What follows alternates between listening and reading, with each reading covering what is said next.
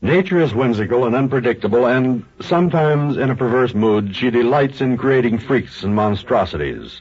But even when we remember that fact, we are still inevitably awed and bewildered by such creatures as the one that Captain Oliver found on the beach at Soraro Island.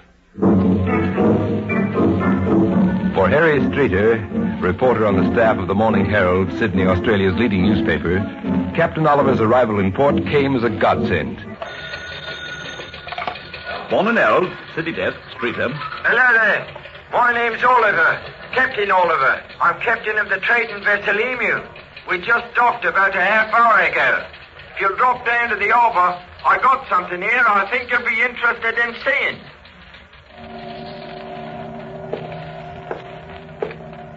A half hour later, Harry Streeter was walking along the wharf.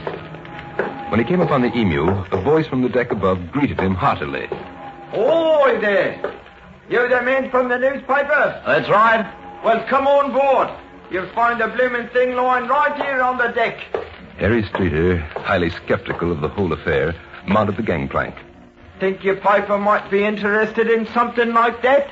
Harry glanced at the deck and gasped in amazement.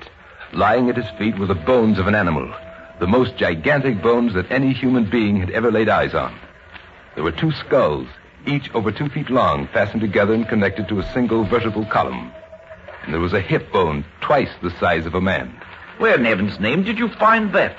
Soraro Island, lying on the beach. The old animal was there, but we just brought back part of the skeleton. The 2 heads were joined together like that when you found them? Aye.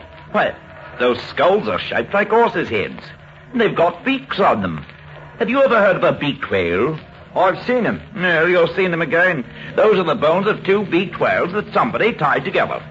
Mr. Streeter, how big is the biggest beaked whale? They run as long as 30 feet. Well, this here animal measured just 60 feet from tip to tip. And what's more, his skin was covered with hair. But Harry Streeter remained skeptical. And though he saw fit to abandon his theory that the monster was really 2 whales, his story in the Morning Herald the next day carried what he felt was a thoroughly scientific explanation. To be believed, this 60-foot animal with 2 heads was actually alive and wandering along the shores of Soraro Island shortly before the captain and his crew stumbled on it. Your reporter, however, could not avoid the conclusion that what Oliver's brought back with him are nothing more nor less than fossil remains.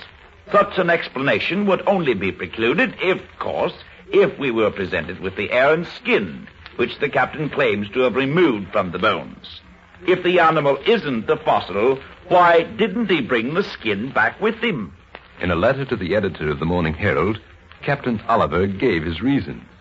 If he found the skin of an animal that had been lying under the hot tropical sun for a week or 2, how would he like to take it along with him in a small, crowded boat? The issue was not settled until a certain prominent scientist issued his own statement. The bones have been lying in my laboratory for several days. These are definitely not fossil remains. And so the question was resolved, and it was apparent that Captain Oliver had been unjustly accused.